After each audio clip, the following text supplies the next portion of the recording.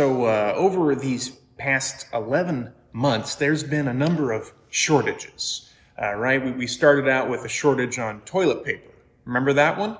It's weird that that one came before the shortage of hand sanitizer and Lysol wipes, isn't it? But then all PPE was in short supply. But do you know what's never been in short supply this whole time?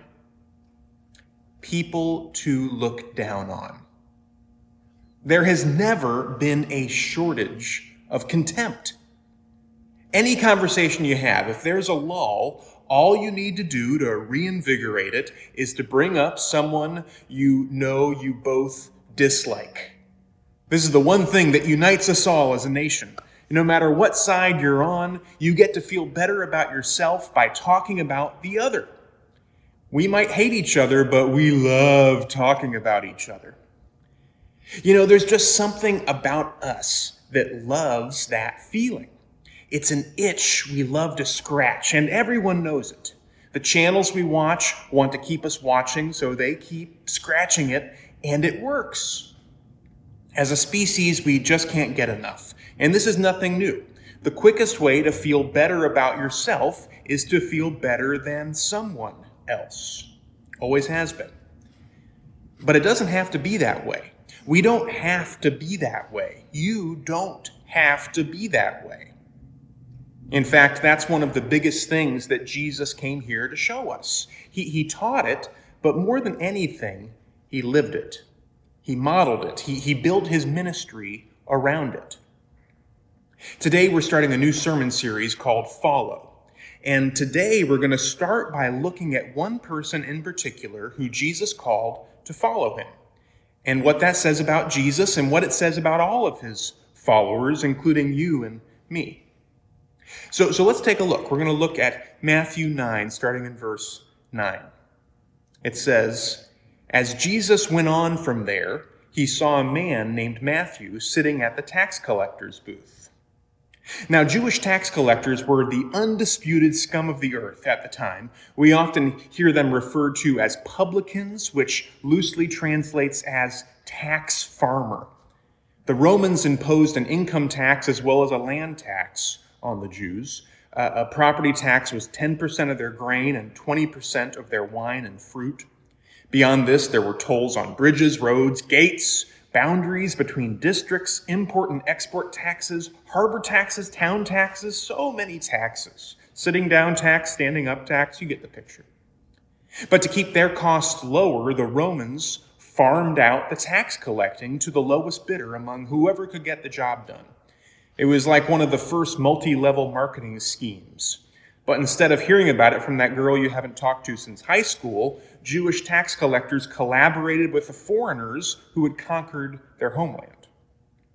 And then they could subcontract out the collection of these taxes to others. I don't know if they all refer to themselves as business owners or not, but you get the gist. Imagine instead of just trying to sell you vitamin supplements until you block them, they could show up at your door and have you arrested if you didn't pay them.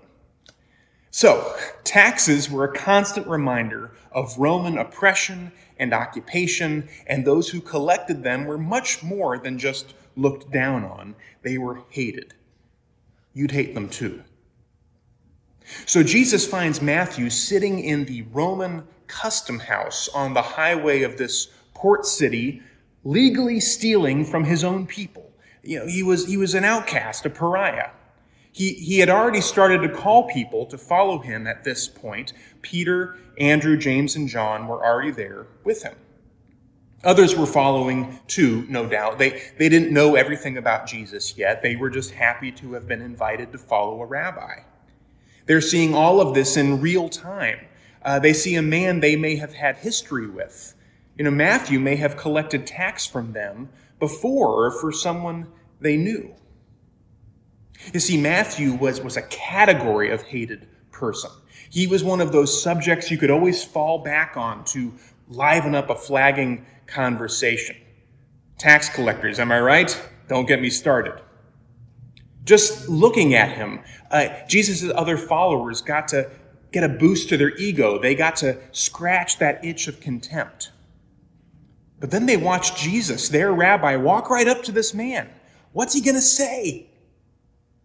And Jesus walks up to him and says, "Follow me." Not, "How could you?" but "Follow me." Not, "You should be ashamed," but "Follow me." Not, "I'll pray for you," but "Follow me."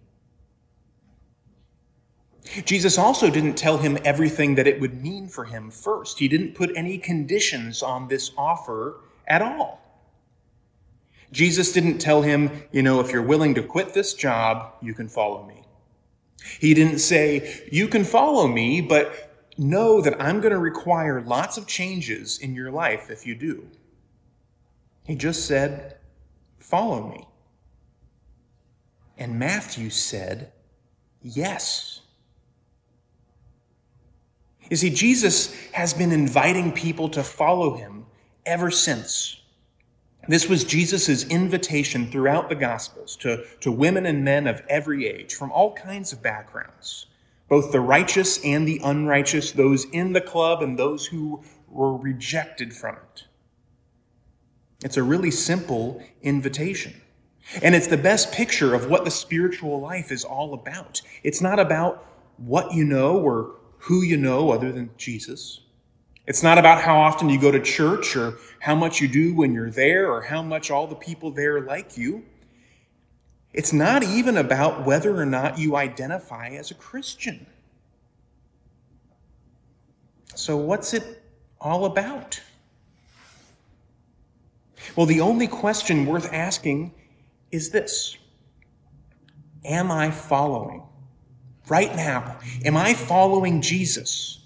Not is anyone else, not am I better than anyone else, just am I following Jesus?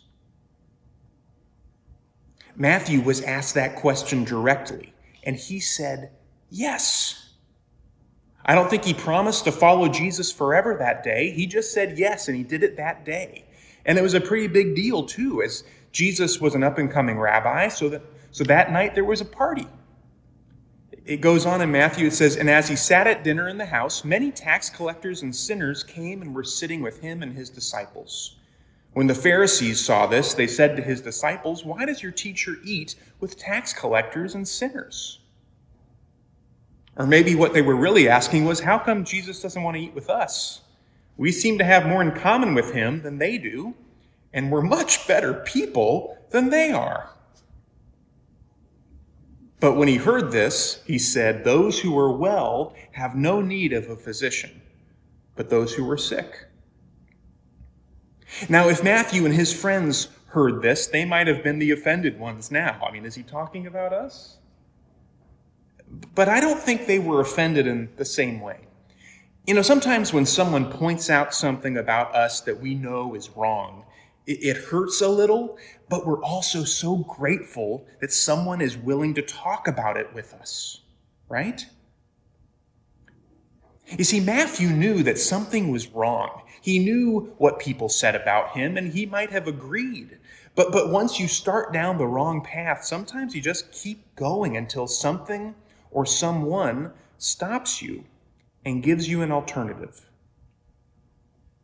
We see this over and over again in the Gospels and in the world around us, that people who are not aware of their need for Jesus don't usually make a point of following him. Now, look at what Jesus says next. This is for us. 13, it says, "Go and learn what this means. I desire mercy, not sacrifice, for I have come to call not the righteous, but sinners." So who does Jesus call to follow him? Not the righteous, sinners. Who does Jesus call to follow him? Not the people who I think they don't need to, but those who do. Who does Jesus call? People who miss the mark and know they missed it. People who know there's something wrong in the world and they play a part in that. And listen to this. Jesus doesn't call sinners just because he wants to fix them. Jesus calls sinners because he enjoys hanging out with them. He loves them. He loves you. The Pharisees were upset outside of that party because they wanted others to change first, and then maybe they would grant them the honor of their company. They play that game that so many of us are guilty of. Who am I better than? Who's the worst? But what does Jesus show us about following him? Well, for one, he shows us that being a sinner does not disqualify you. In fact, it's a prerequisite. Jesus only invited sinners to follow him. He invited them before they got better and even before they committed to try to get better. Jesus invites people who know there's something wrong with themselves, with the world, but they aren't sure what to do about it. And that never changes. It's a day-by-day following. Now, for another thing, this shows us that you don't have to believe in Jesus to follow Jesus. None of Jesus' earliest followers believed in him. We see that during this series and throughout the Gospels. Jesus was constantly calling out his disciples for their unbelief, but he never told them to get out because of it. It also shows us this: Jesus doesn't need you to do anything. He doesn't call you to follow him because he can't lift the couch by himself. The invitation to follow Jesus is an invitation to relationship with him. In our scripture today, Jesus went home with Matthew and had a party well before he asked Matthew to make any changes in his life. Any changes he asked for were in the context of a real relationship. He does the same for us today. You can belong here long before you believe any of the things we believe, and you can doubt and question them after you come to believe too. The last thing this shows us, and this ties into where we started today, following Jesus forces me to focus on where I am, not where you are not. Whether you find yourself feeling superior to someone else, if that happens, that's a good sign you're not following Jesus in that moment.